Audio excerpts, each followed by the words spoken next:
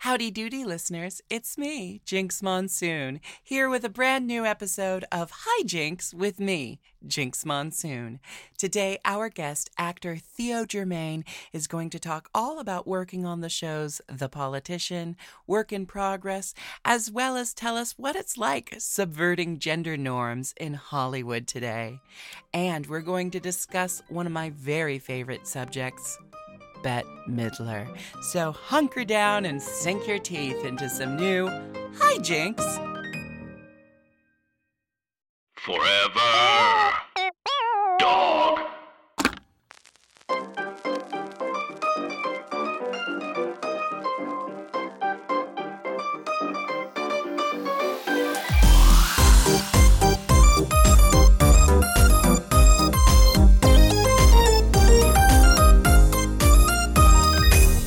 Hello, everyone. I'm Jinx Monsoon, and welcome to Hi Jinx, a podcast where I, an internationally tolerated drag superstar, get to interview compelling and fascinating people about how they became who they are and why they do what they do.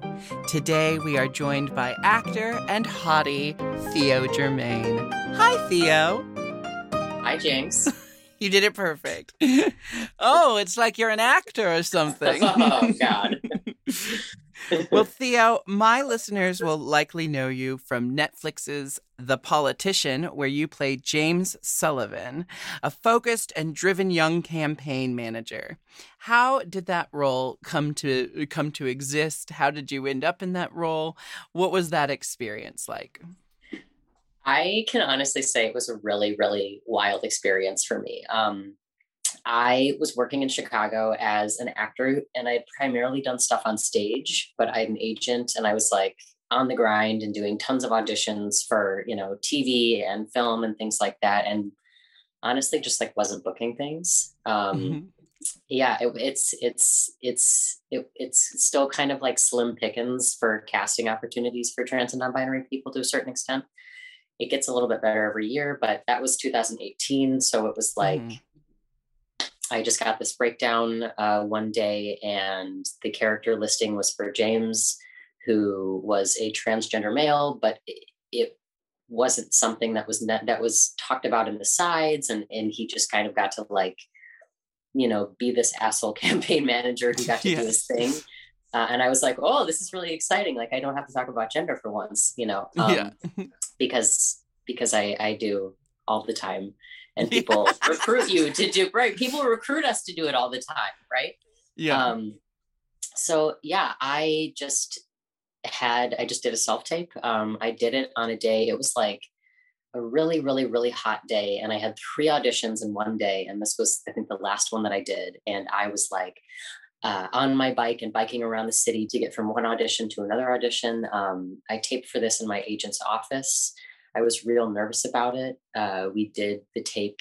We did, I probably did like 8 takes. And the show was getting really, really close to filming.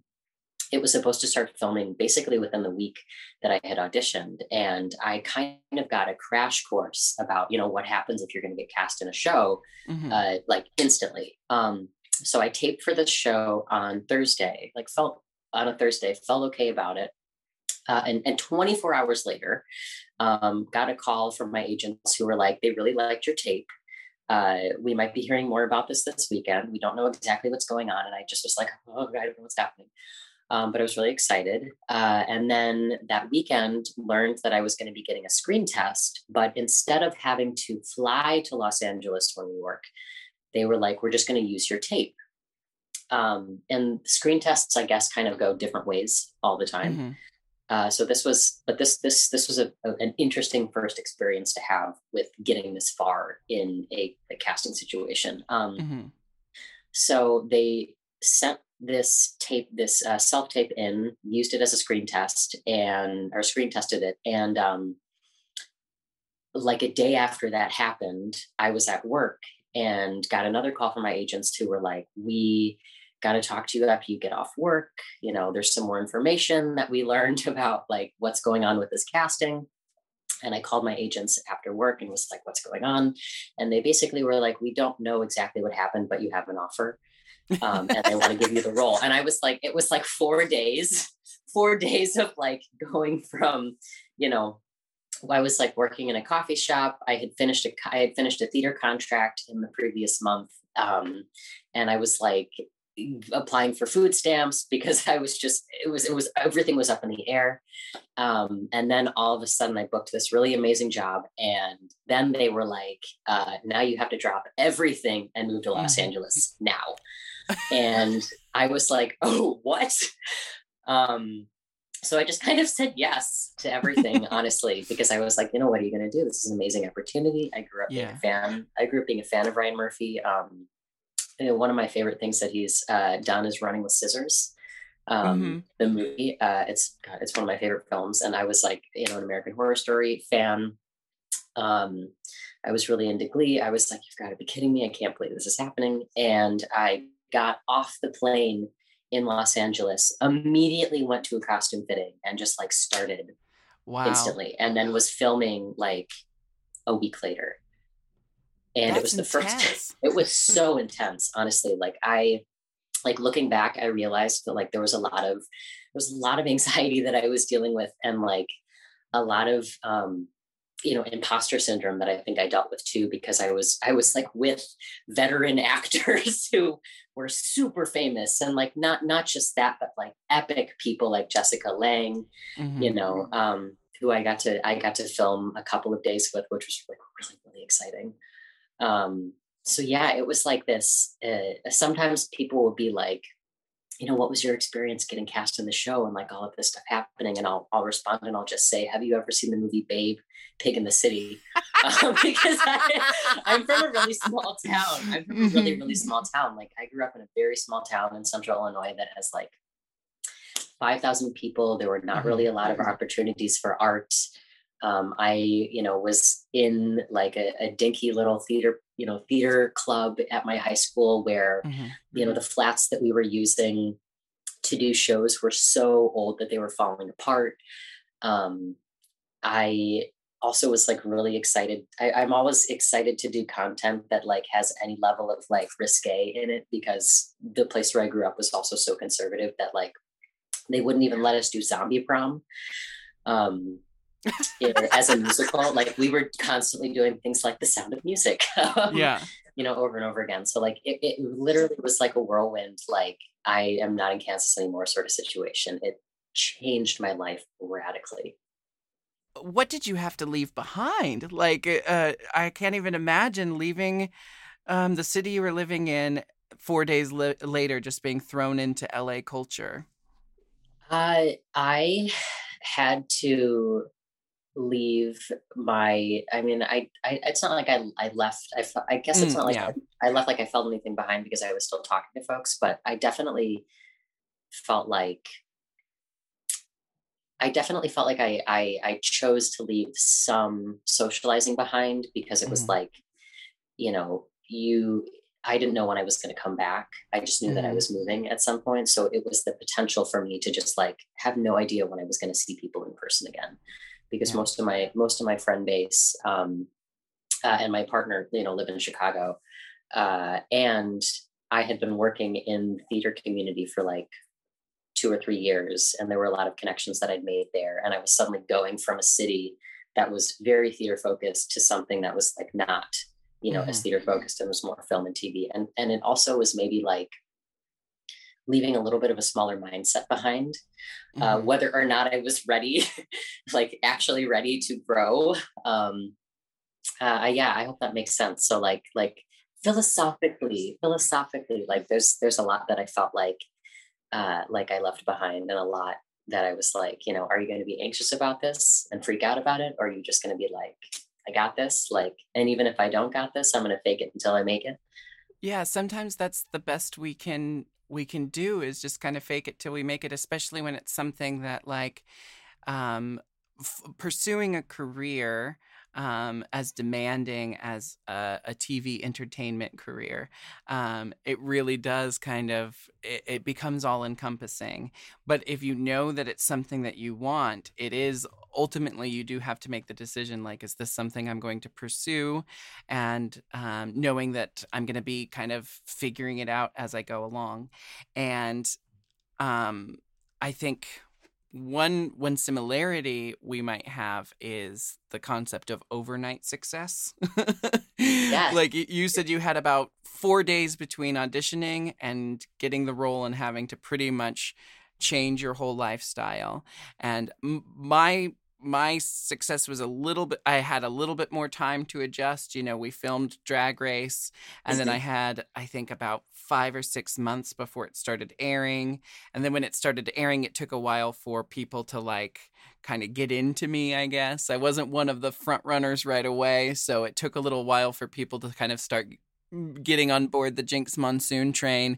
But then when things started to pick up, it literally went from I lived my whole life in the Pacific Northwest and this is all I've ever known, and the next thing I know, I'm flying around the world and my schedule's crazy, and every queer person I interact with now has some understanding of who I am, and that really shifts everything, and the queer community itself, even though it's a global community, I feel like it's also a very tight-knit community, and it's not hard for information in LA to make it to New York within an hour, and next thing you know, your friends in London are texting you, did you just film a pilot? So. Yes. God, I mean, and that's like, I'm not someone I've done burlesque. I've not done drag before. Mm-hmm. And I honestly imagine that your trajectory of work would be even more challenging than just like going and doing acting, because it's like I don't know. That's just my thought. Is that I imagine that it is like even more, it's harder. I don't know. I was also working in theater before Drag Race, and that was the trajectory I was on. But I knew what I wanted to do was be a performer, and I didn't necessarily care if that meant I was going to be doing drag or if I was going to be doing theater or TV or film. I just knew I wanted to be working as a professional performer for the rest of my life, and I was going to take any path to get me there. So I was doing drag on the weekends and rehearsals for plays on the weekdays, and then I'd have to take some time off of drag to do a musical or something. And then the next thing I know, drag took over, and I was happy for that. But I do kind of miss the ability to show up, play a role, take the costume off, and then no one really is concerned with me anymore. Whereas Jinx and Jarek, the human who plays Jinx Monsoon, have merged into one, and now we are both Jinx 2.0. And it does change pretty much everything. And you mentioned imposter syndrome, and I only kind of recently realized, oh, that's what that was. Oh, that nagging anxiety that I've tricked everyone into liking me. Okay. Oh, it's a thing. So absolutely hear you on all of that. The burning question in my mind is, how much, if at all, did you get to interact with Bette Midler? And please tell me everything. I got to think. So in season 1, they Bette Midler's character and everyone goes to New York, new characters show up, and I remember running into Bette, I think once at the very, very end of season 1, and just getting to say hi. And I was like, oh my God. I was really, really, really overwhelmed by all of the really super famous people that were working on the show. And then before we started season 2, Bette runs an event. There's an organization that she runs that helps helps with like parks and like natural, Mhm. natural land and things like that in New York. So people have, parks to go to and stuff like that. And I went to a Halloween ball that she hosted before we started filming season 2. So I went to this like really, really intense costume party. So this was a Halloween ball for the New York Restoration Project. Yes, it was like a Okay. big fundraiser. Ben was performing at this because there were performances that were happening at the event. It was a dinner. Um, it was a costume ball. I dressed up like Coraline. um, and met her then, and she just like remembered who I was and was like, "It's very nice to see you, Theo." And I was like, "Oh." um, and then I didn't have a lot of days working with her on season 2, but I got to have a couple of conversations with her, and she was really cool. But I didn't get to work with her as much as some of the other actors did, just Mhm. because of how the season was written. But anytime that I did get to interact with her, I was really excited, and also it's just like I just like I'm not really someone who gets like very fanboyish, because I'm Mhm. always thinking about like if somebody is of this performance status or of this notoriety status, they probably deal with this stuff all the time. There's probably Mhm. people always being like, "Oh my god," but on the inside, I was like, hocus pocus, like Yeah. beaches, like all of Oh, these movies that I had seen growing up. And I also was really interested in her career because she's done so much, and it's like she's done a lot of things that are really successful. She's done some things that are flops, and like I'm very interested in people who have this like diverse sort of career trajectory, and she has a pretty diverse career trajectory, oh yeah. and she's done And a for lot of so different kinds of things, so it's cool. Yeah, and for someone who kind of, reads kind of matronly today because, I think she's in her 70s and, you know, but she still has so much vibrancy and so much like sexuality and sex appeal, Mhm. and Oh everyone yeah. fell in love with her all over again for like the 18,000th time when she did Hello Dolly. But I also just love knowing that her career started in bathhouses It, performing for queer yes. men between their fuck sessions, Yes. and Yes. that's something that we must never forget that Hmm. Bet has been an ally from the beginning, and I Yes. think a queer icon who, though being a cis straight woman, has been queer adjacent the entire time. And to me, she is just the patron saint of all things gay right now for me. Yes. I also Mhm. I didn't know that specifically until I think we started filming. We did filming the fall of 2019, and then wrapped like right before COVID got really, really bad in the United Mhm. States. And I was like, "Oh my god, you've got to be kidding me!" Like, she was working in bathhouses. This is just like, that's just what I wanted. That's just how I wanted her to have started her career.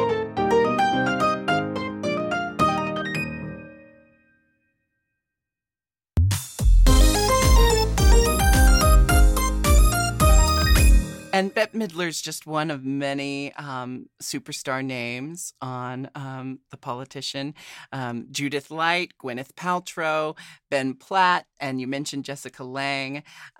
So are you pretty good at containing your fanboy side? I'll be completely honest. When I meet a celebrity that like it blows my mind that I'm meeting them, I have to get a little bit of gushing out of the way. Otherwise, I will fret about it for the rest of my life. Like, why didn't you tell Kathy Najimy how much you loved her in Hocus Pocus? And I love how you can, it always comes back to Hocus Pocus, but, I mean, um, the movie is so iconic. yeah. I mean, that movie. There's so many ways that it influenced me, and I think especially the Doug Jones, who plays Billy, Hmm. the zombie in that movie. I think that character specifically too made me be like, "Whoa, I want to dress up in costumes for a Oh, living." yeah. I love it.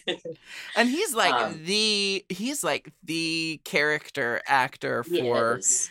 prosthetic work. I didn't realize until recently, unless I'm mistaken, but if you watch Picard, no, Discovery, Discovery. Discovery, yes. If you watch Discovery, which, oh my God, Discovery, the queerest Star Trek show of the Star Trek franchise. So much I'm stuff. so glad you're talking about Star Trek. I love it. I love it so much because I'm a Star Trek fan anyway, but Discovery is just like really leaning into the queerness of Star Trek and what makes sense about being set so far into the future. It's like, of course, there's going to be more a wider breadth of gender representation and sexuality and stuff in a sci-fi future, and I'm glad we're finally talking about it. But he also plays he plays an alien in that. I guess I don't know that. Yeah, he you plays call it an alien in a. Yes, yes. He's a Kelpian. Kelpian, yes. Yes. And it's amazing how much life he can breathe into a character, even though he's wearing like full body prosthetics. So I'm glad. But we're not talking about him right now. We're talking about you. The original question was, how do you contain that? Like, how do you contain that fanboy side when you're working with such big names? I honestly think that sometimes I will get. I can get a little shy, and I'm like, oh, I just like, what would be the right thing to say that like wouldn't annoy them or something, and then I end up kind of not saying anything. And then sometimes I have internal panic because I'm like, oh no, this person was really influential in my life. Like when I met Jessica Lange, I was we were filming one day, and we were sitting next to each other, and she was eating some. It was like it was a lunch break, and she was eating some beans and rice, and she was just super chill. I was sitting next to her and trying to think of what I wanted to say to her, and then I remembered suddenly, like I had this flashback of when I was really, really little, watching King Kong for the first time, and I realized I was like, I'm sitting next to somebody who was part of my queer awakening as a child, because I remember her playing this character in King Kong and being like, whoa, this lady is really, really hot. I don't know what's going on. And then she's right there. And I was like, oh, I had a crush on you when I was 6 years old. Which I didn't tell her. Which I probably would tell her now. Because why not? I mean, I definitely can. I can relate with, like, sometimes I have anxiety because I'm like, oh my gosh, if I say this, it could be the wrong thing. And then maybe I say it, and then like a week later, I'm like, did I alienate that person? Did I make them feel uncomfortable? But then if I don't say it, I spend the rest of my life wondering, like, oh my gosh, I hope they know how important they are to me. And it's always like such a funny dance. And I think performers who were a part of our queer awakening, or I also say, like, when I've met people that I used to lip sync to, like I almost fainted when I met Kristen Chenoweth, because I lip synced to her for life, for so much of my early life, and like Devin Green as well. I lip synced to comedy videos of hers. So when I met her, I was like, I can't believe the voice that I know inside and out is like speaking to me right now. And it really shrinks your world and blows your mind a little bit. Yeah, that's really surreal. Wow. Yeah. You also work on the show, Work in Progress. And the character you portray is non-binary. The character's name is Chris. He identifies as a trans man. So he's like, he's, transmasculine, but he is not the type of person who is very interested in passing air quotes, super hard. He's not really interested in like, I want to specifically look this way. He is someone who, as like I interpreted him, was very comfortable with most parts of his identity, and was just, kind of like an androgynous looking person who identifies mostly as male. You mentioned earlier kind of like you have to talk about gender a lot because it kind of gets put on you to talk about gender. Is that something that you enjoy? Do you find it stressful, or? It kind of both. Sometimes I'm like, yes, I know what I'm talking about, and sometimes I'm like, oh, I talked about this a lot. I would like to talk about dogs or books or something else, or my favorite sport. But I kind of doing stuff that it's funny that you said mascot. Because I was a mascot in high school. Um, when I came out initially, because of the area that I grew up in, and because of the lack of experience that or exposure that people around me, including some people in my family, had, there was a lot of like, what the hell is this? Mm-hmm. And it was really, really like rocky and like really not very good. And so I think that's something that I started doing when I was like 18, 19 years old was I started getting onto a lot of panels and started doing a lot of public speaking about trans health, and like, this is what the life experience of, one type of trans person is. So I'm really used to kind of putting the 101 or the 102 hat on to like talk Mm-hmm. about gender, or like, if there's some kind of role where gender is a little more in your face, I'm like, that's something that I can, that I can totally do. Mm-hmm. But I think that it definitely gets tiring because, there's so many people that are outside of your perspective who maybe are not doing any other research on their own besides like listening to what you are saying specifically, if that makes Mm-hmm. sense. And so I guess that would lead me to say that I have felt kind of like put into a mascot or et cetera position on occasion. But it's kind of just the nature of the industry. I think we're in Yeah. this really weird spot where it's like, there's so much progress that has been made, but there's so much progress that has not been made. And there's Mm-hmm. like reversals that are happening in the country, like with all the, fucked up legislature that's happening Yeah. against trans youth.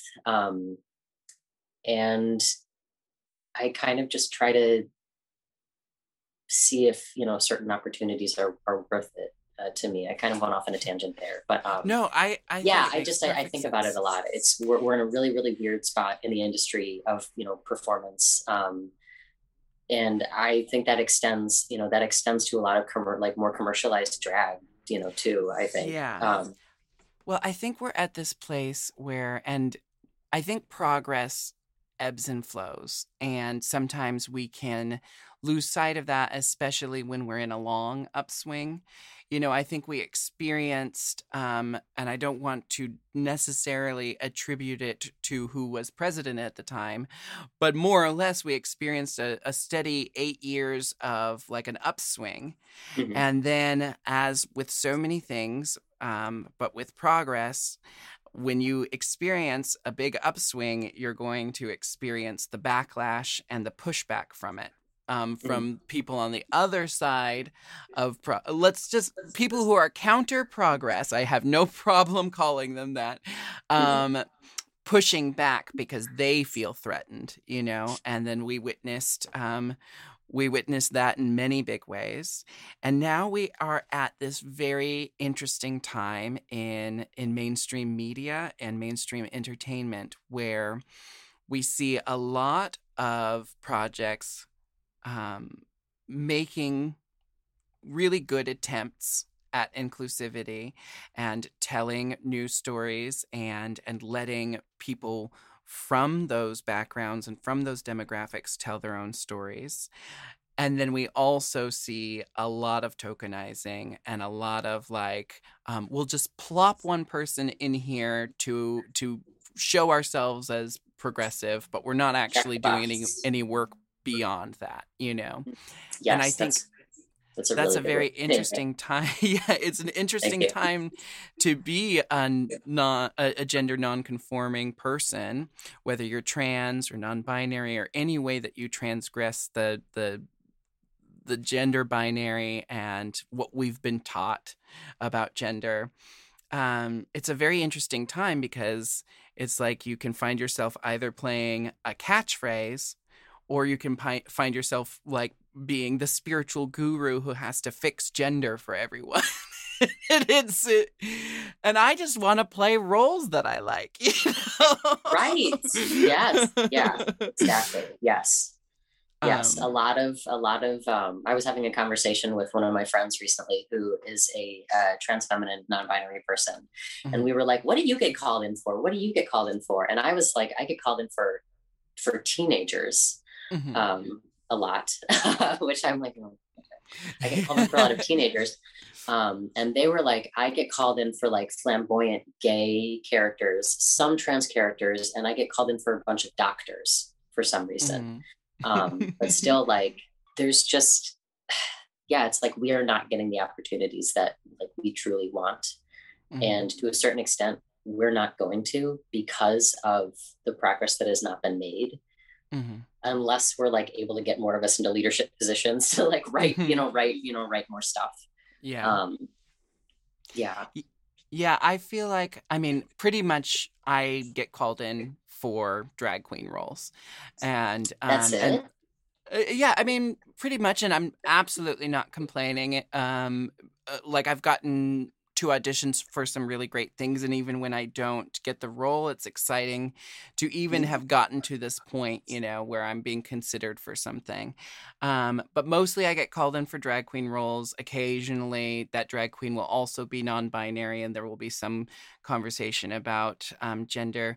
But mostly, Cool. what I want casting directors and writers and producers to start looking at is um, maybe this character that you saw one way could be interpreted a different way. And Mhm. like what I wish that performers had a little bit more agency in saying like, okay, I know you called me in for the drag queen, but I'd actually love to play the demon, and who says that a demon has to be gender conforming? Mhm. Or like Yes.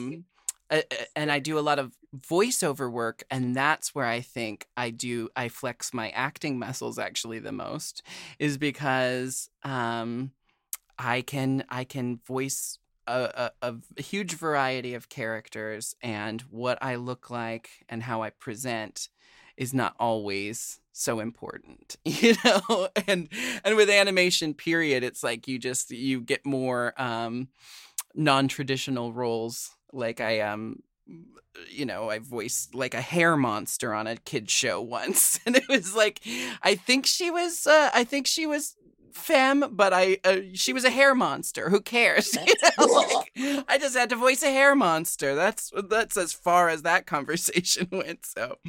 Um, so yes, I think the consensus is we've made a lot of progress, and damn, do we still have a lot farther to go.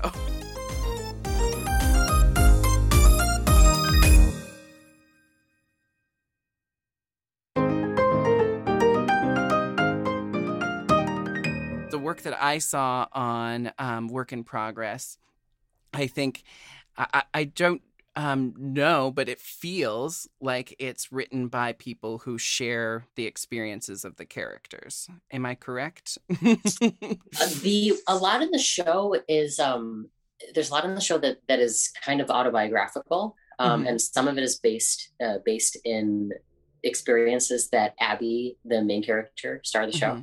writer, um, fearless leader, Yes. has. Some of And them that's are Abby McNanny McGannany Ab- Abby McEnany. McEnany. There we go. um, yeah, Chris is actually based off of a real person who Abby dated Hmm. at one point. And it was a similar sort of thing where so in the show, Abby mistakes Chris for a very, very butch lesbian, which is like Hmm. very similar to I think my understanding of what happened when she met this person that she dated for a little while. I don't know exactly all of the details of relationships or things like that and how it lines up with what happens in the show. Hmm. So there's a lot of truth in Chris because he was very, very, very much based off of someone that Abby knew, um, who she's still close with and is decent friends with, and told me that she went to their wedding, Hmm. which was really cool. So yeah, Chris specifically, I mean, there's a lot of ways that James was really, really exciting because it was like, oh, I just got to play this like snotty, rich, like white Hmm. high school boy who like Enough said about that. I was like, oh, I didn't have this opportunity to do so in high school. This is very interesting. Yeah. Interesting, like be in these shoes for a little bit. Mm-hmm. But yeah, Chris was very, very close to my heart because he was a Midwestern, Midwestern boy who clearly comes from somewhat of a traumatic background, moves to Chicago to kind of, find his community, make friends, live his life, just be himself. He's very relaxed and comfortable with who he is. All of that just made me feel really excited. The project started off as a web series or a pilot. Mm-hmm. And we filmed the pilot in 2018. So I actually filmed the first episode of Work in Progress was filmed before The Politician. Mm-hmm. And the pilot of Work in Progress got into a program at Sundance, and then from there was picked up to Showtime. And then the rest of the season was shot in the summer of 2019. But when I got to read for him the first time, I instantly was like, this is exactly this is exactly the type of opportunity that I want to have. I cannot believe that this is available to me right now. I was so excited. I was going to say congratulations and thank you. And because I remember the episode, it was a while that we watched it. And it was one of those things, my partner and I started watching it, and then he had to go back to the UK, and he can't access it from whatever UK devices he's using. So I have to wait to get back into it until he comes back. But I remember watching the episode where Abby has the conversation with Chris about being a trans man mistaken for a butch lesbian. And I just, even though that's so different from my own story, I thought that scene played so well because it was two people having a conversation that I think we are sometimes scared to have with someone because we don't want to say the wrong thing. But yes. I do think these conversations, when approached with love and compassion, you can make a mistake and you can figure it out through the conversation, and don't be scared to have the conversation as long as you're willing to be like compassionate and empathetic and not like bring all of your own baggage into the conversation. Like, yeah, I have lots of guys. Oh my God, I have lots of guys. Of guys. But I have I have lots of experiences with guys on like Grindr, telling me they're really into femboys, and I'm like, well, I don't identify as a femboy. I identify as a trans femme non-binary person. And then they're like, oh, so you're a cross-dresser, and I'm like, well, I'm a drag queen, and I don't use the term cross-dresser, but I've had those conversations go in a really like positive way where they're just earnestly wanting to understand better, and then I've had those conversations go in less positive ways. But what I liked about the scene and what I'm getting to is that Abby was like probably had never found themselves attracted to a trans man before, like was interested at first thinking that Chris was a butch lesbian, and then in the conversation and by the end of the conversation is like, wait, I am attracted to this person and I'm going to pursue this even though it doesn't line up with what I previously thought was, the extent of like a limitation for me.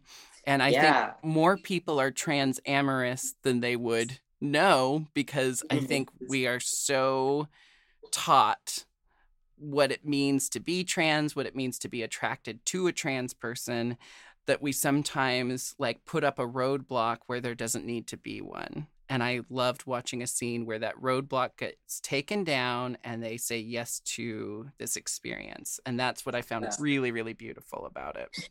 Yeah, I agree. I was excited by the writing in which that, and it's like, instead of the character being like, oh, what does this mean? It was just like, well, I guess that I'm someone who's into a lot of women, and now I'm also into people who are trans, and that's just how it is.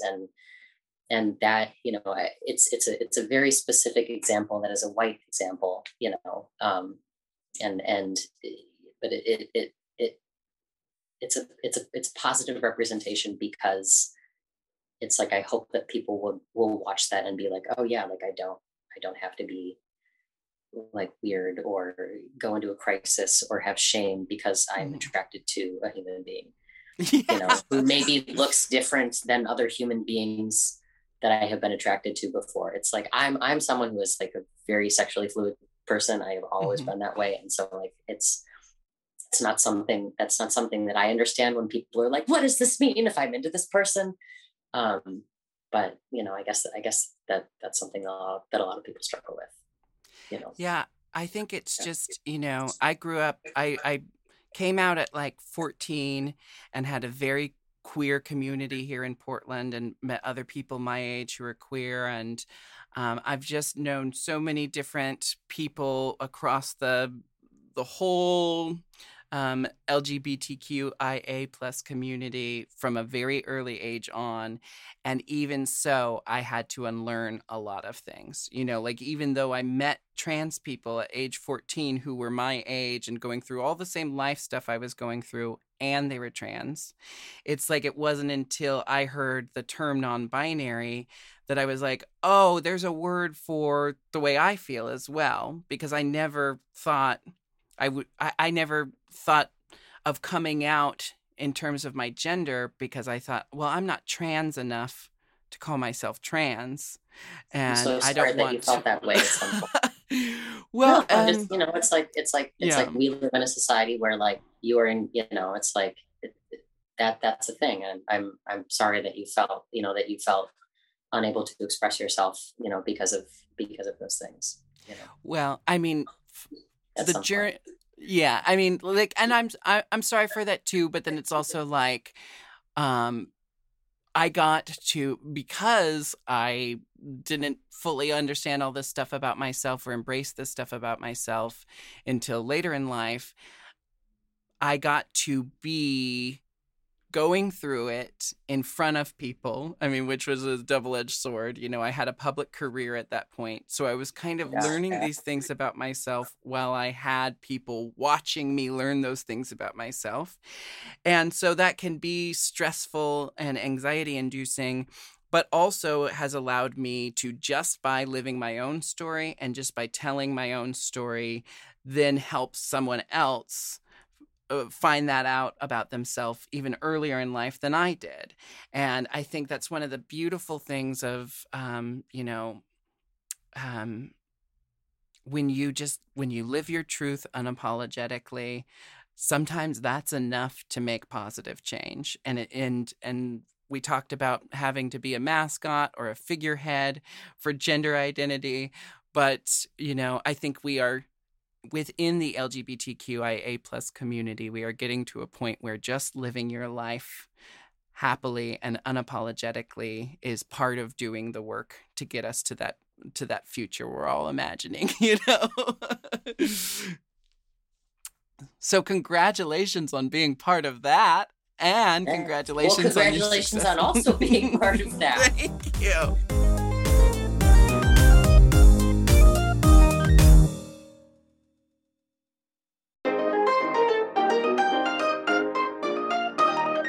What role does fashion play in your life? Attending red carpets as a gender nonconforming person, like, do you have fun with fashion? Is it an anxiety moment, or do you just kind of put on what you want to wear and then hit the red carpet? I have not been to a lot of red carpets yet. Mhm. I definitely remember when I was getting ready to go to the one with the politician, I was like, how gender do I want to present? Like, what do I want to wear?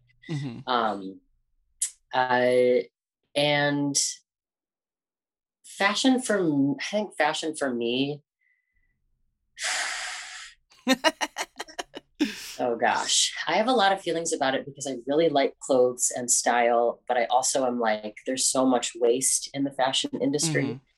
And we are living in a climate crisis, and I'm like, Yeah. there's so much product that is still being made, and there's so much product that is not being made ethically, So I'm really in a point where I'm trying to educate myself a lot more on, fashion, especially sustainable fashion, um, which is something that the costumer of the politician, who's a really amazing person, kind of helped me get a head start on. And like, she taught me the value of like trying to avoid fast fashion if you can because of how it's produced. But so that's kind of like how I think politically. But my personal style, honestly, like I wear a lot of stuff that makes me look like it's 1993 and I'm at a grunge concert. Like I wear a lot of, I wear a lot of like ripped jeans. I really, really like platform boots. I have a lot of band t-shirts. And then sometimes I wear like lace, excessively lacy sorts of things. I feel very fluid. Sometimes I'm like, yeah, I want to wear a suit. And sometimes I'm like, yes, put me in that dress. That's what I want to wear. But I haven't had a lot of opportunities to publicly like explore fashion. And there's not really any paparazzi in Chicago, which is where I live. So I'm able to live a little bit more anonymously. Yeah. Fashion is also something that I think about a lot because just because I'm like, I don't know, because I'm still kind of newer to being in the public and like having a little bit of a public image, so to speak. There's a lot that I'm like, how do I want to present? How do I want to look? What do I actually feel like wearing, versus like, what is trendy or like what will help me get a job or something like that. But yeah, I have a lot of thoughts about fashion. When I was younger, when I was a child, I would dress up in costumes constantly and just like show up at school. Like I wanted every day to be Halloween. So I love dress up. Yeah. And I think that honestly, one of my favorite things about acting is getting to wear lots of different costumes. Yeah. It's just like in my theater background has put me in a lot of positions where I do a lot of stuff that's like heavy makeup or like otherworldly creatures or things like that. I have like a Shakespeare background and I've like played the monsters and the fairies and things like that. So like I love fashion in air quotes in theater and in TV and film. And the clothes that I get to wear for work are a lot more exciting than what I wear what I wear every day. I mean, yeah, seriously, I'm oh no, my iPad's getting low. I'm sorry if that made a noise. No, you're fine. Yeah, I really am just kind of like in my everyday life, like a jeans, t-shirt, flannel, very tall boots sort of person. I'm not super tall. So I like wearing things that make me a little bit taller. And I like educating myself on sustainable fashion. Yeah. That's really what's up. I think where I relate is that I have to think so much about fashion for drag that then out of drag, all my clothing's black, and mostly it's like fitness clothes which is crazy since I like hate exercising. I'm not a big fitness person, but I say like if there was such a thing as yoga witch fashion, that's where I land. Like Ooh, that's nice. A yoga instructor who also practices witchcraft. That's what I dress like. Some people might also call that health goth. Health goth. That's a great term for it. Sport goth. I wear a lot of black too. Oh. It makes it so much easier as long as you match all the blacks. Yes. I have a couple questions that I always ask, and it's way less to do with anything we've talked about thus far, and you can just answer from your gut. Don't worry about being a figurehead for anyone. Just tell us who you, Theo Germain, would consider your celebrity crush. Ooh, oh my God. Oh, I gotta think about this. Oh, who's my celebrity crush? Oh my gosh. Daniel Craig. I think Daniel Craig is so hot. I am so terrible with names. Dipper, pull up I always remember people by their faces, but Dipper will have us a picture of Daniel Craig real quick. Or you can just tell me how I'd know him. Oh, he's James Bond.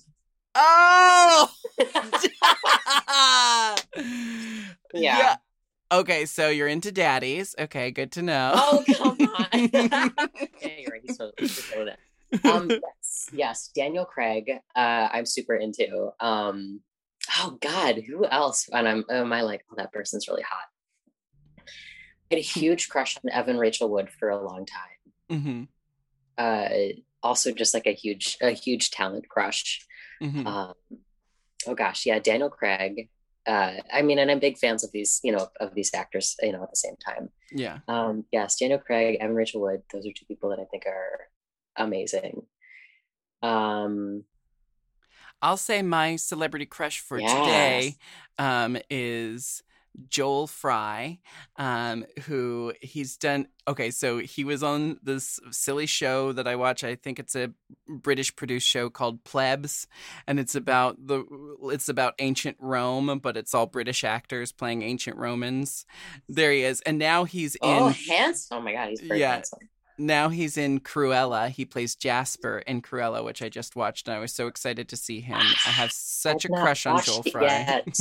Cruella was, I mean, it's high camp, and it doesn't feel like a Disney movie. My partner said it feels more like a Marvel origin film rather than a Disney movie. That's cool. That's really cool. Yeah. It's very campy, and there's tons of amazing performances in it. And I will say I really enjoyed it, but I don't want to force that opinion on anyone else. But to watch it for the costumes and a lot of the very Emma Stone's voice.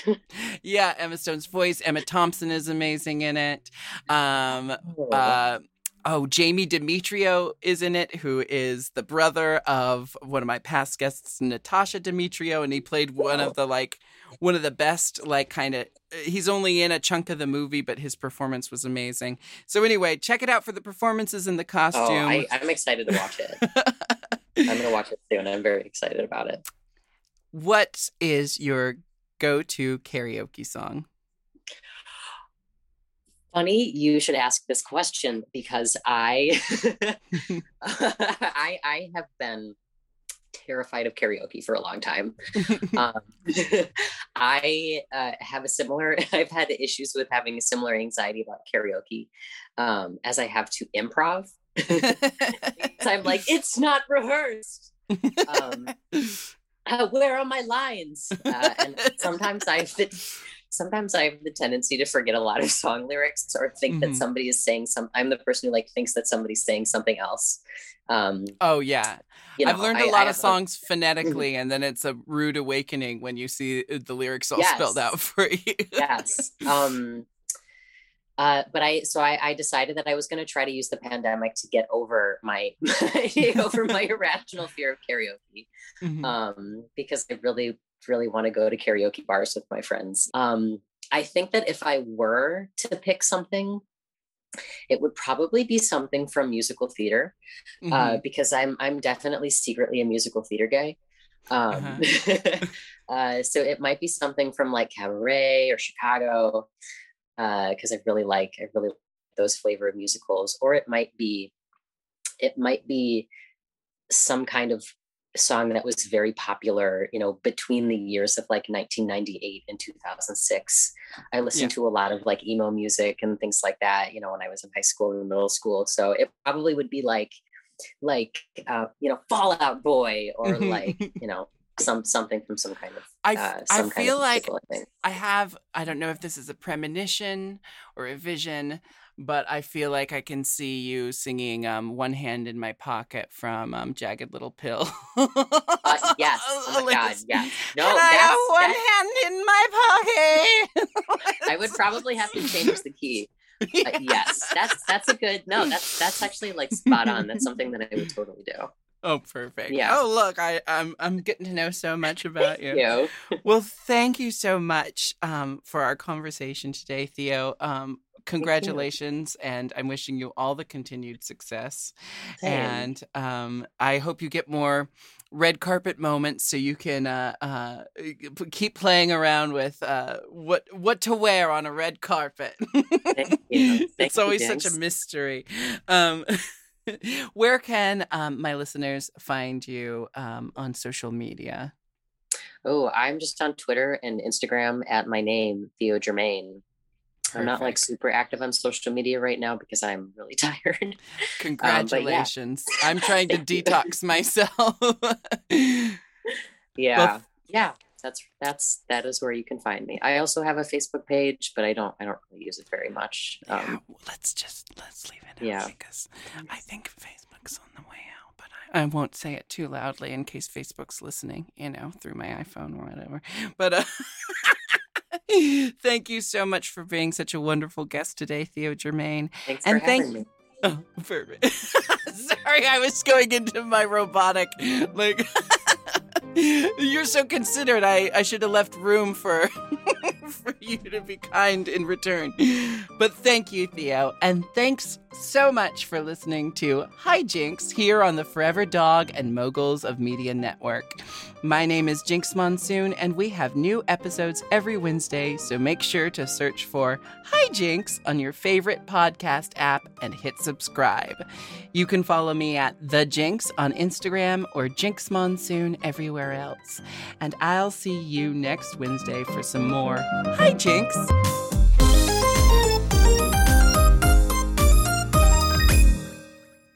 Forever Dog. To listen to Hijinks ad-free and one day early, sign up for Forever Dog Plus at foreverdogpodcasts.com/plus. Make sure to follow at Forever Dog Team and at Mom Podcasts on social, and rate and review Hijinks 5 stars on Apple Podcasts, Spotify, Stitcher, or wherever you get your podcasts.